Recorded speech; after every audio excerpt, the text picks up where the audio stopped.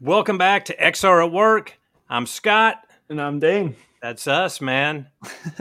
Dane, it's a big episode today, man. It's a big discussion. Brian, we're going to talk about you like you're not here. So, Dane, we've got a return guest today, someone who's in high demand, and we had a great podcast episode 6 months ago with you, Brian, and we are fortunate to have you back. A lot of people looking forward to seeing you back on the podcast. So welcome back, buddy. Yeah, thank you. It was a lot of fun. I really enjoyed doing that. Yeah. So I'm super excited about this for two reasons. One is because the topic today is near and dear to my heart. Secondly, I just had a big iced coffee. So it is this may be our first 2-hour podcast episode. We'll see how it goes. I'm going to cut us off if we get okay. You can do the all right. So Brian, welcome back. We'll get going here on what we want to talk about today. So Brian, you and I have talked recently and a couple of times about this notion of technology for technology's sake is proving to be frustrating for our frontline. It satisfies really only those that want to see cool toys put in place. You know, it doesn't get adopted. You know, a lot of XR implementations, and I've done them as well. I don't know about you guys, but I've put devices in for maybe the wrong reasons sometimes. But you know, my big awareness kind of lately has been that that we've really got to start conversations with our factories and warehouses and shipyards and refineries, whatever the case may be, with the why. What is it? You know, why are we trying to put technology in place? Kind of what is it that we need to focus on? And I had this big Dane laughs, but I had this big light bulb moment a few weeks ago. I was get out of my truck. I was going on a long run. I got my AirPods on. I'm listening to this new podcast, and it's called Augmented. And I'm like, well, that sounds like me, right? And so I get into this podcast. I get 2 miles out on my run. I'm so into this podcast, and the speaker is talking about his book. I ran back to the truck and ordered the book there in my truck on my phone. And so we're going to hawk someone else's stuff today a little bit here, but there's this book. This is probably going to show up reversed on camera, but it's called Augmented Lean. And so Augmented Lean is by this guy, Trond Arne Undheim. He's a PhD. And then his colleague, Natan Linder.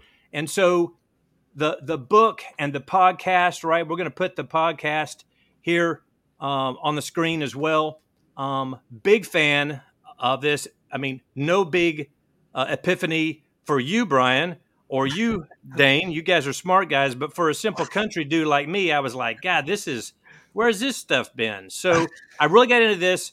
The whole notion here, right, and I want to hear your thoughts on this, is that deskless workers and frontline workers need technology that augments what they're doing, that helps them, not distracts them, and removes them from the flow of what they're trying to accomplish on the factory floor. And so what's that been like? How has this been a part of how you roll day to day in your job? So you bring a really good point. A lot of times, it's a catch-22. One of the really great things about XR technology is it's very sexy. It's very intriguing. You know, we're visual animals, and so it really draws us in, and it's very interesting to us.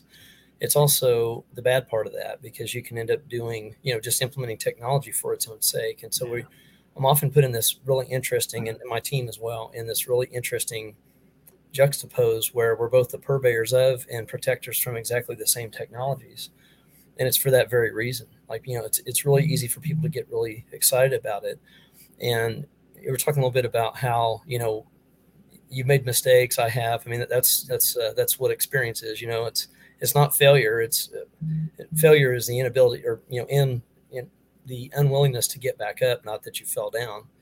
Experience is what you get when you didn't get what you wanted, and I've got buckets of that. So, but I think there's kind of this natural maturation process that everybody has to kind of go through, where at first, you see the technology and you're wowed by it. Oh, it's so amazing and all this kind of stuff.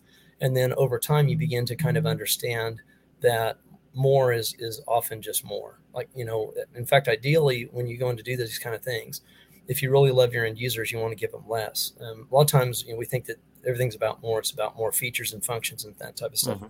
End users want less. They want less frustration, less hassle. They're trying to get something done.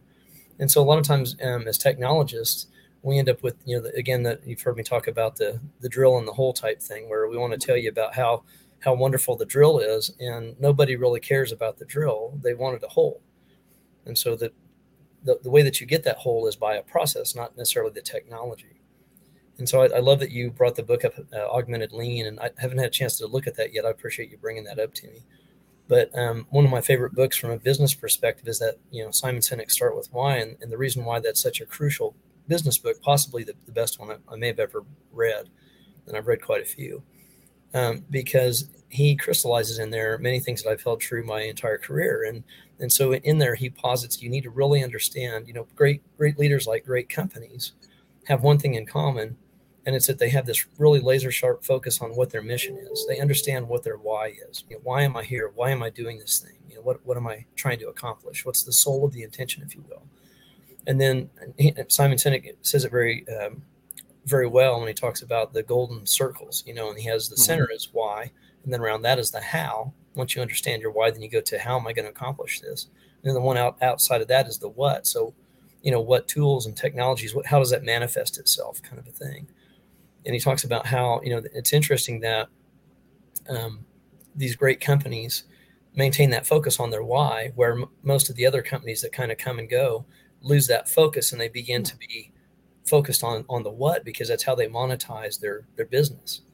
And so, for example, with Boeing, and I've asked this before, I kind of enjoy doing this when I speak at conferences. I'll ask people, so what's Boeing? And most people say, oh, it's an airplane company. No, Boeing's not just an airplane company. Now, we build airplanes, fair enough, but Boeing is a connection company, in my opinion. We help people and things to coalesce in a time and place. How do we do that? Well, through, physics and all the different theories and stuff, aeronautical, physics or theories that help us to accomplish that. And then that would be our how, and then the what would be the actual airplanes that we sell.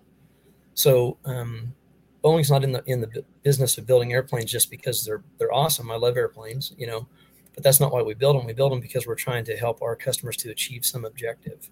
And I think if you can keep that focus on what that objective is, the cool thing about that is the way that we accomplish that is through some kind of a process.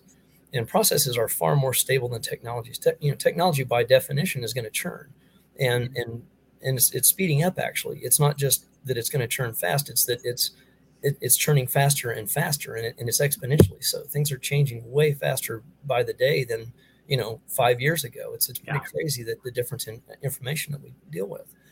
And so if you understand that, then by going hard after the process, two things that happen that are really important, actually multiple, but a couple things that are really important is, one is you decouple the technology from the process so that it can churn independently.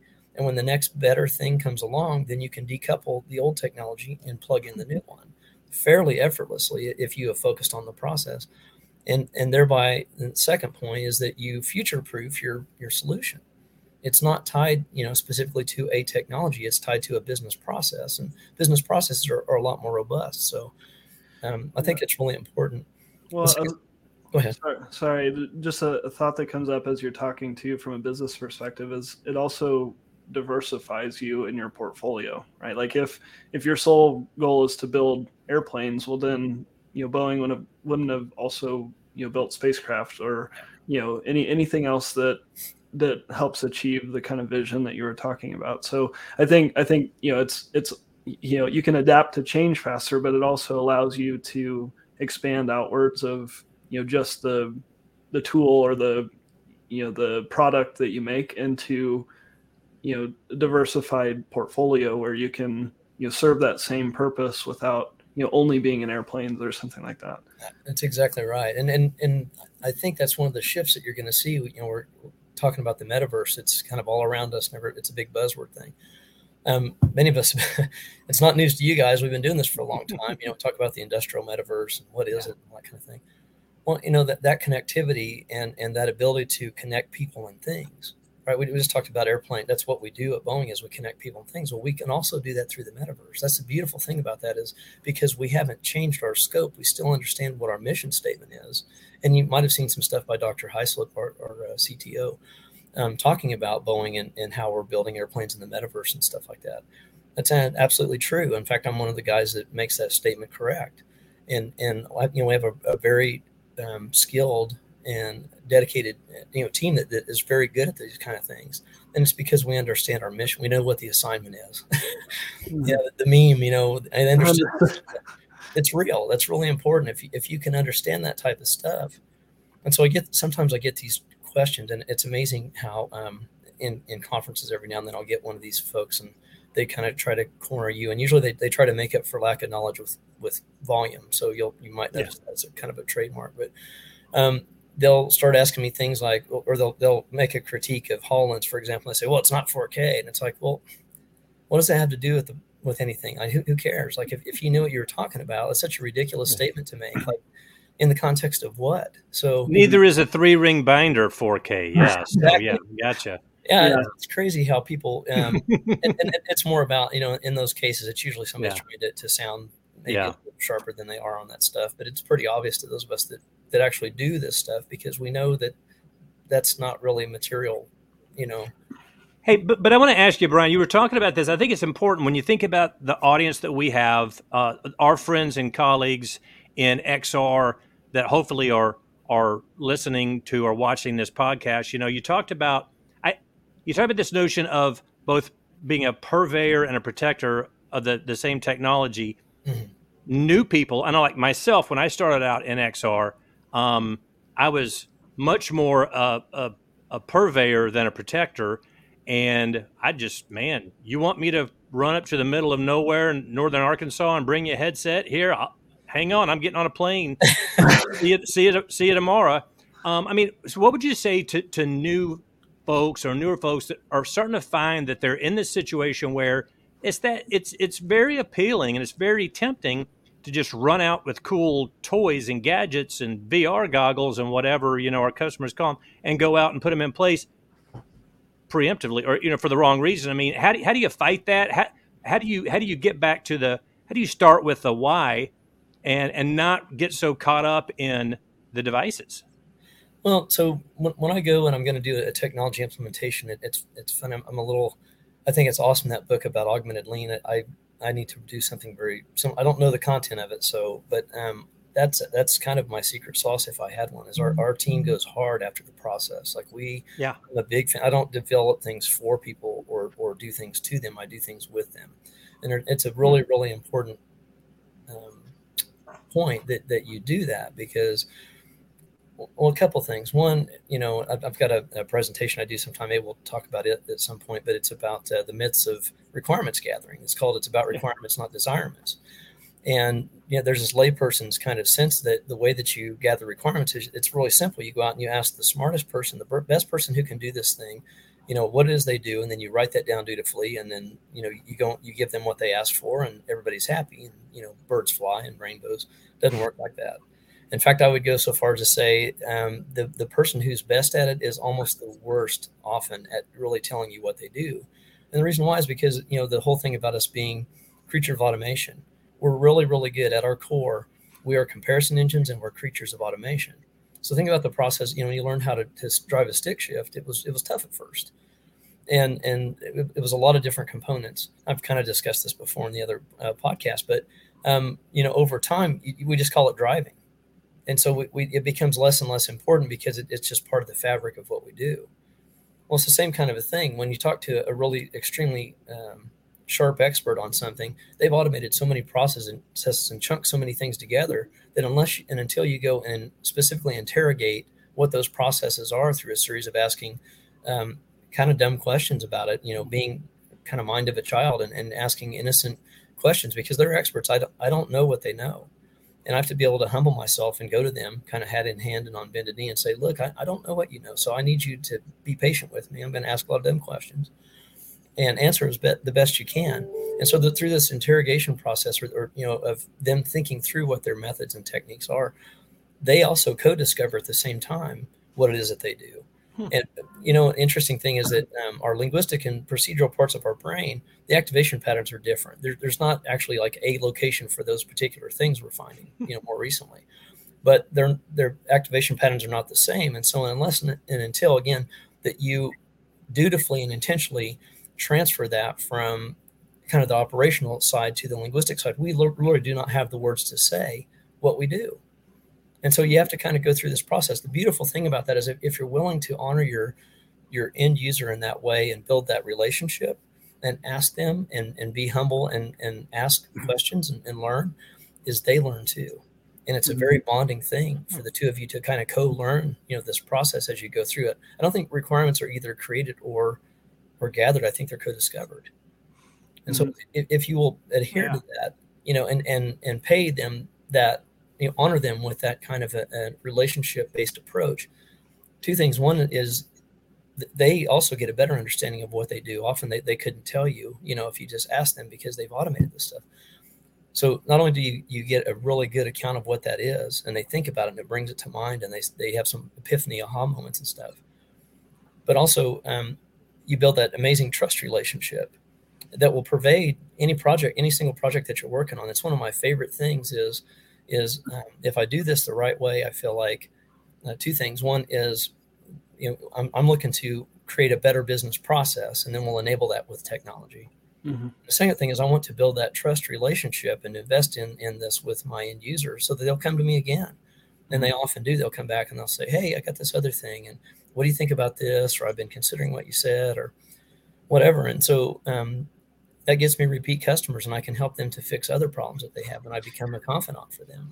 I think that's one of the only ways too that you can kind of delight customers with whatever it is that you're giving, because to your point, what they're asking for oftentimes is not what they're saying. It's what they want it to do. And so when you ask very deep kind of why, right, you get to the kind of the crux of the actual problem, and not what a lot of times people we try and solution ahead of time too, right? And the problem with solutioning ahead of time is that you get anchored on whatever the idea of that solution is, because it's something that you came up with or whatever. And so I think that's a big part of it too, is when you do finally, if you have asked the right questions and then you do finally deliver that to the customer, well, it's delightful for them, because it may not be the feature set that they asked for, but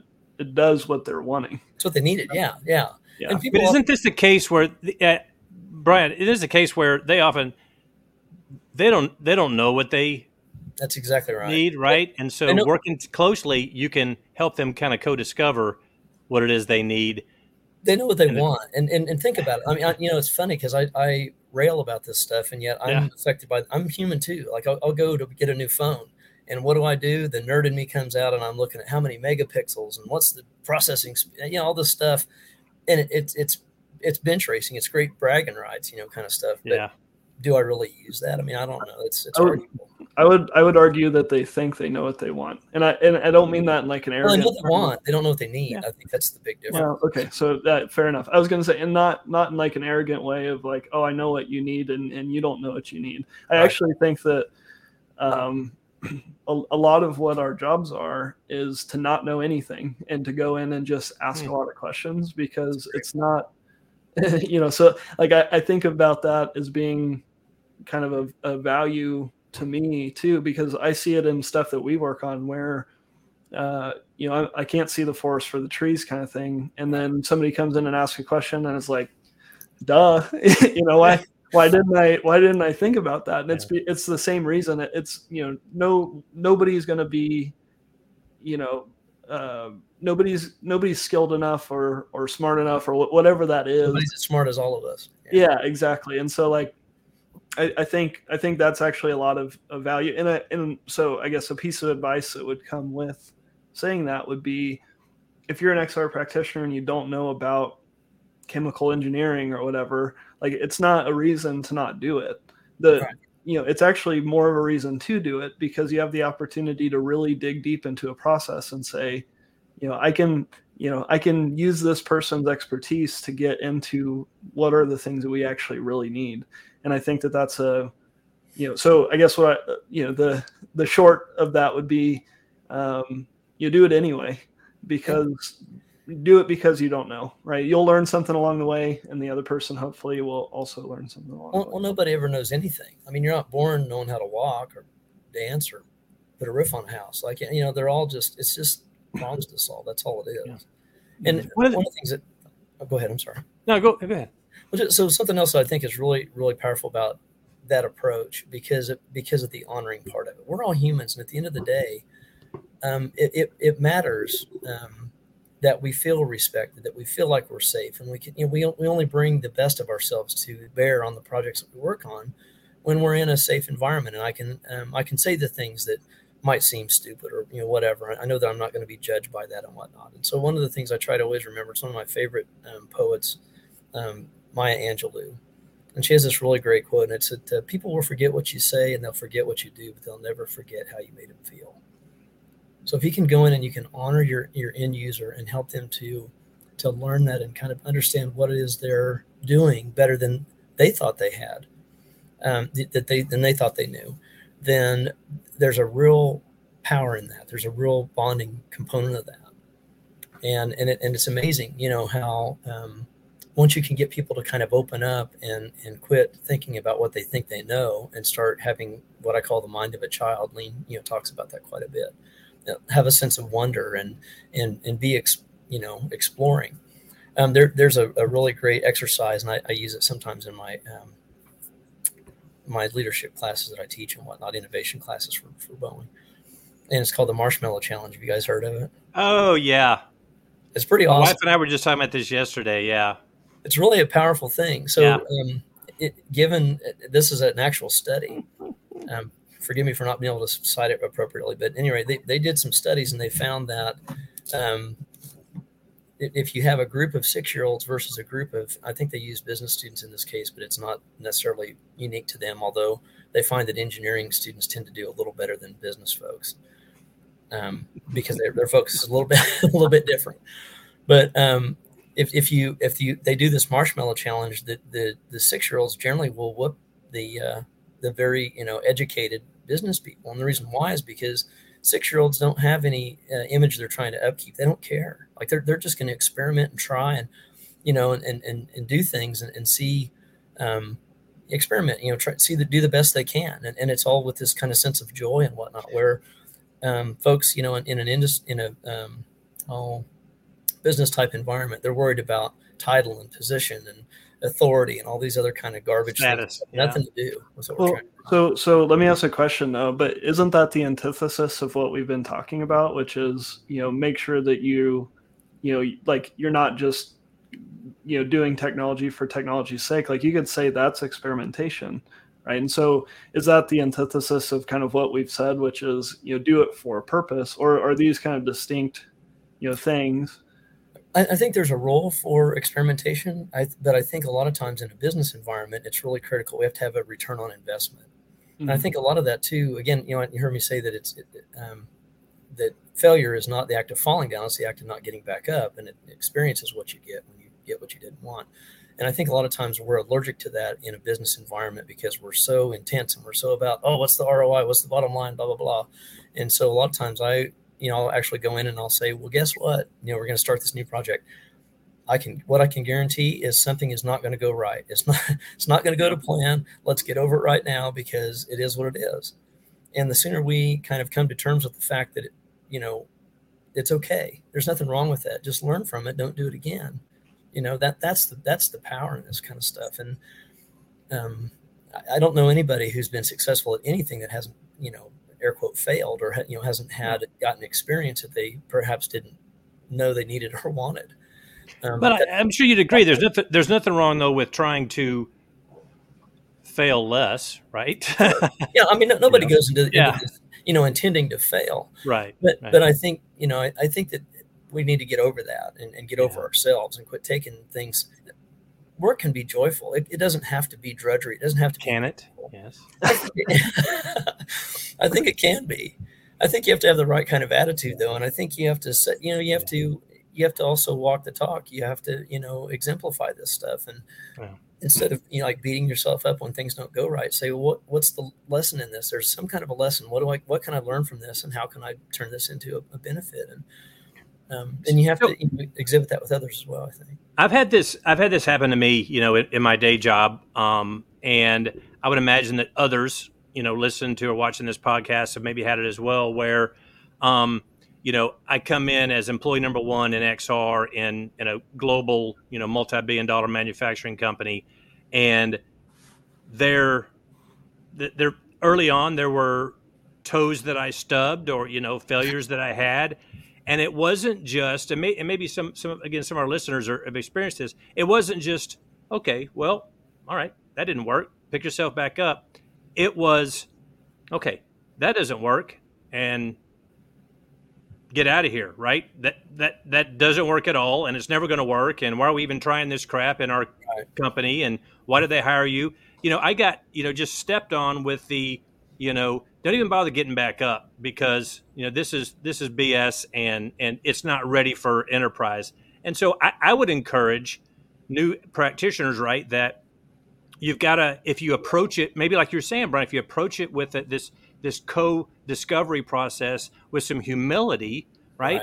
When the toes are stubbed or when you get knocked down, you've got an ally, you've got a friend that you're working with, and they're not going to just put their foot on your neck. They're going to help you back up, and together you can go do the next iteration, right? I mean, you kind of, the bigger they are, the harder they fall. Just don't go big in the first place and act like you're all that, right? Well, yeah.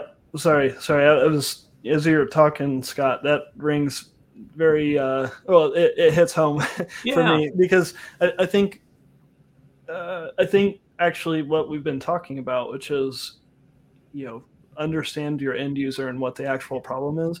Like, that's critical for your first one, I think, because what happens is, if you can get that really right, the first time, and the only way that I know how to get it really right the first time is to do, what we've been talking about. If you can get that really right the first time, then that buys you leeway to be able to, try things that are maybe not as rigid, or doesn't have as high of an ROI, or, whatever, because you've demonstrated, hey, we can generate value from this thing. We just have to, we've picked the low hanging fruit, and now we're searching the tree, kind of thing. And so I think that's maybe something to keep in mind too, is I would, anybody that I talk to about this stuff is, like, go small to start with, to find one person who get a win. Yep, we call it go ugly early and often. Ugly early and often. Yep, and and you build successes on success. Sound like this is your dating strategy. What is it? Thanks. You got me. We're going to lose our PG rating on this podcast. No, but so I think a lot of it is we don't manage the expectations. We don't set them appropriately when we start, and we allow that to get out of control. And I think that's really an important feature of this. Right? Everything's a grand experiment. Let's talk about managing expectations, because I think that's something that a lot of people struggle with. We have YouTube videos to contend with on, I don't know if you've seen the AR video, the guy on the bus, and there's like information everywhere, and like it's giving them directions, and overload, there's content and whatever. Appreciate that, dude. Yeah. And so somebody, whoever put that together, like, I think it's a great crystallized idea of what the future looks like. Arguably, I wouldn't want that future, right? Well, it's dystopian. That's the point, right? Well, it goes wrong. But I mean, I guess my point in saying that is, people, when you go and look up augmented reality on YouTube, that's what you see. Right. And so I think managing expectations to both kind of management and the end user is a really difficult thing for people in this space, maybe more difficult than, in other technology spaces, because, like you said, the technology is so human. And so when people see that, it's really easy to get amped up and go, oh my God, it'd be great if I could get directions, on my next road trip, in a headset, or, XYZ. And then you go and put them in a headset for the first time, and they're like, oh man, you mean like we got to connect this to the internet, and this is, hard to do. And it's like, well, that's the way it goes. Right. Well, so new users are a lot like little kids. If you talk to a 6-year-old, hey, would you like to have cotton candy for lunch? Well, of course, man, cotton candy's awesome. I love cotton candy. But, it's going to give you a stomach ache. And so that, to me, again, back to that protector, from and purveyor of that's kind of the role we have to play. We have to do this kind of a Socratic method thing and help them to kind of not talking down to people, but understand, what they're really trying to do, because they don't know. They think they know. They have, they have a want list, a Christmas list, but they don't really know for sure, and it's untested. And so we need to walk them through that kind of testing type of approach. The other thing that I love about the lean stuff, and I'm such a big fan of it, especially like VSMs, one of the most powerful tools I would argue ever in terms of business process improvement. And the reason why is because you go in, first of all, you close your one mouth, like Grandma said, you close your one mouth and you open your two eyes and your two ears, and you drink in what's going on. You actually do a gimbal walk, which means go to where the work is, and you observe and you take in the environment and the relationships and how are people behaving and what's going on, right? So that's a really powerful thing. And if I do a good job of mapping out what the as-is process is, sometimes it doesn't exist. And then you go to like a 3P or Kaikaku type approach where it's greenfield and you use a different set of tools to develop the process from scratch. But if you're improving an existing process, you document it really well. And then when you go through and you work out through a process of each of the steps. So in lean, when you're evaluating your current, it's called your current state map, right? You go through and you evaluate each step and you say, is it done right the first time, every time? Is it something my customer would willingly pay for, find value in? And does it transform the form, fit, or function of the last thing that happened? And if it doesn't satisfy all three, it can't be value added. Now, it could be non-value, but necessary. All the non-value we want to get rid of immediately. Sometimes there's some non-value but necessary, and usually what that is a setup step for the next value add step.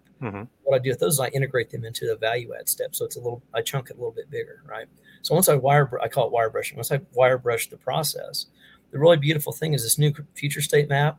When you take that and compare it to your current state, the delta between those is called your return on investment.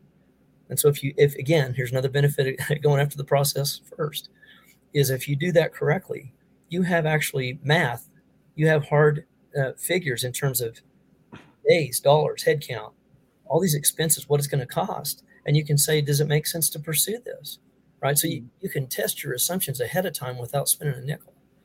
And the other thing is prototyping stuff with paper and that type of stuff. There's nothing wrong with that. And in fact, low fidelity prototypes are one of the best weapons for really doing a good job on implementing technology, in my opinion. But Dan, I think to what you said, I think you're right, Brian. But Dan, you touched on this, right? We've got to manage expectations, because my customers, a lot of times, they've seen Iron Man movies and they think that that's what I'm going to give them in a paper factory in, Spokane, Washington.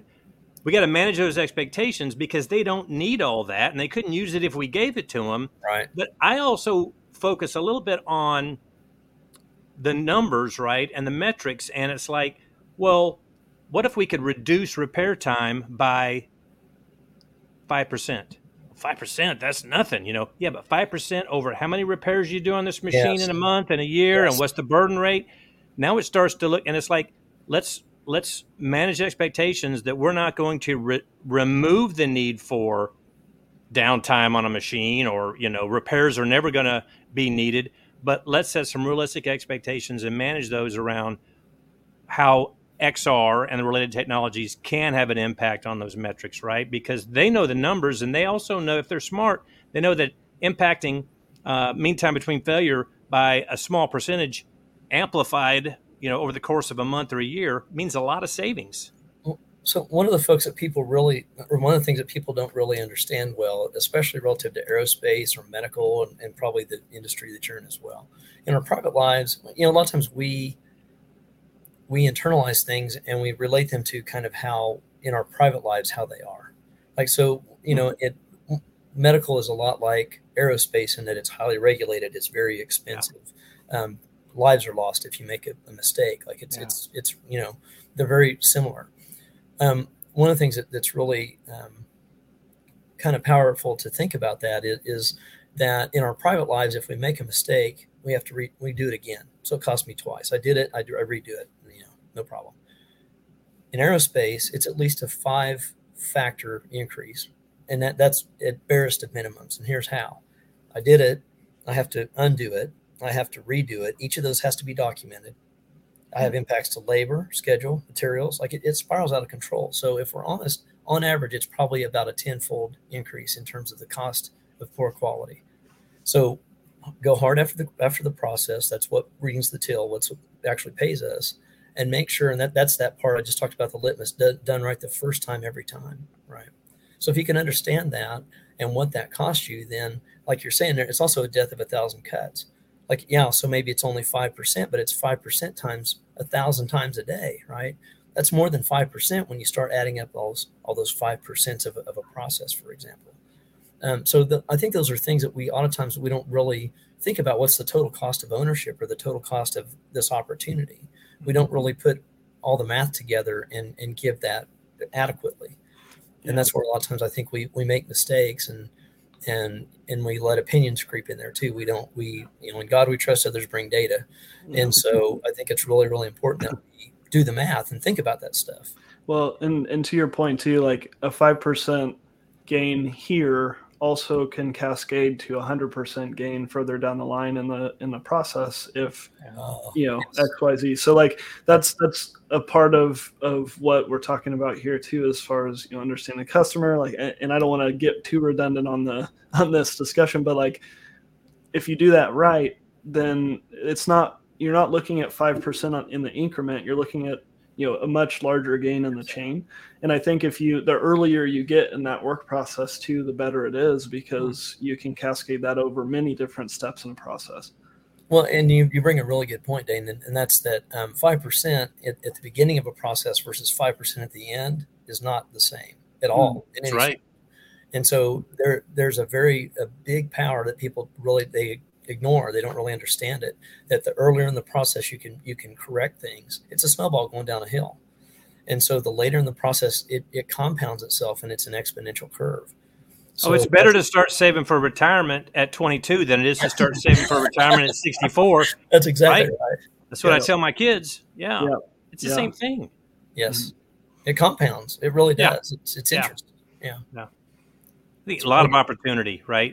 The ROI is there. I mean, the value is there. I think we just need to not get out over the tip of our skis and start bringing out shiny toys into meetings.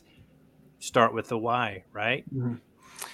Yeah. Well, and I think too, so I have, there's the only challenge that I have is that if you don't ever try something new, right? You don't ever buy a new headset, that even if you don't necessarily have a plan for, or, try it at a conference. That's one of the benefits I will say about conferences is you can kind of, at a very low cost, get that first experience and really understand.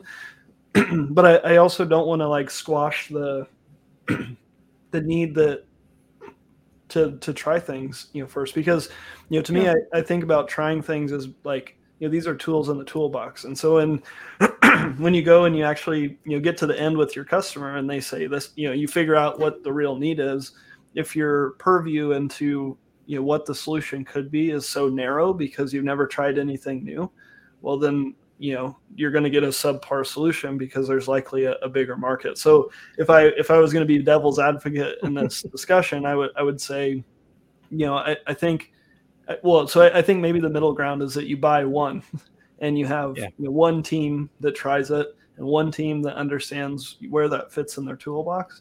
And then when they go to talk to, people, you can scale to additional devices or whatever it is. But oftentimes we see all kinds of companies that it's like, jumped in and went from 0 to, 500 headsets or whatever in one go. And it's like, number one, I'm sorry to whoever's going to manage their prices within your business. But, number two, you're much better focused on one application, driving that to value, than you will be trying to manage, 500 different applications.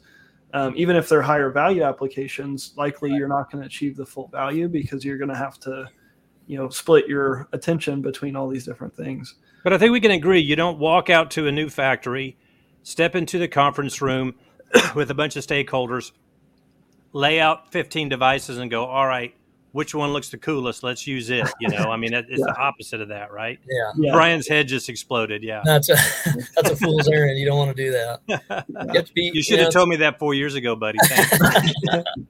I think we've all probably made that mistake, early on, but yeah, I think that's a really good point though, Scott, that you bring is that, it should be when we're as technologists, we need to kind of be the smartest person in the room relative to the technology that we're bringing, and ideally on the process as well, so that we can speak and we can act as that bridge over kind of troubled waters between the technology and the business need and then end user wants. I think we need to be the smartest person in the room from a technology perspective, but I don't think that you're ever gonna. I've never been the smartest person in the room from a process perspective. Or anything like that. No. Well, because it's not. In fact, that's why the humility and stuff, right? Yeah, that's way to get dumb, like your well, dad says, right? It's like your friend Brian says. I thought Scott was going to say get dumb like Dane, and I was like, dumb like Dane. I was going to say dumb like Brian, but like Brian said, yeah. Yeah, dumb like Dane sounds like the next X-Heart slogan. Come on, man.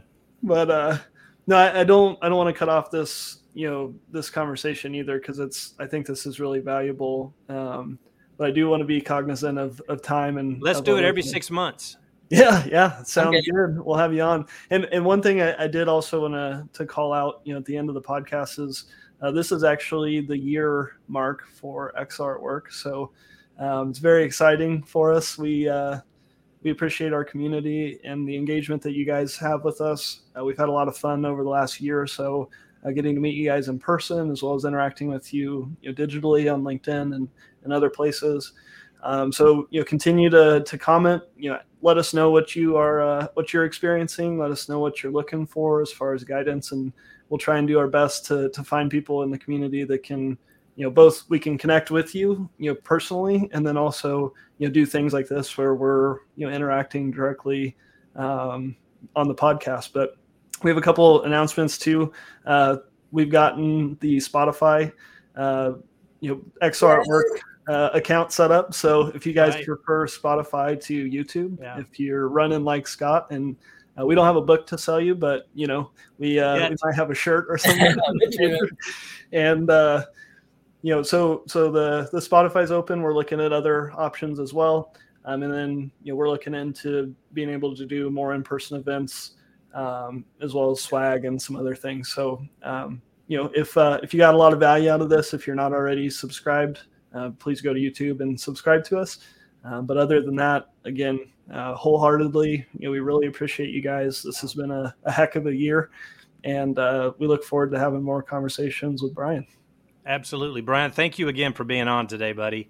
It's an honor. I appreciate it. You guys are safe travels. You're one of the good guys I've met this year through the podcast and through my relationship with Dane, and I'm grateful for both you guys, especially you, Brian. Yeah. All right. See you guys. Take care. Thank you.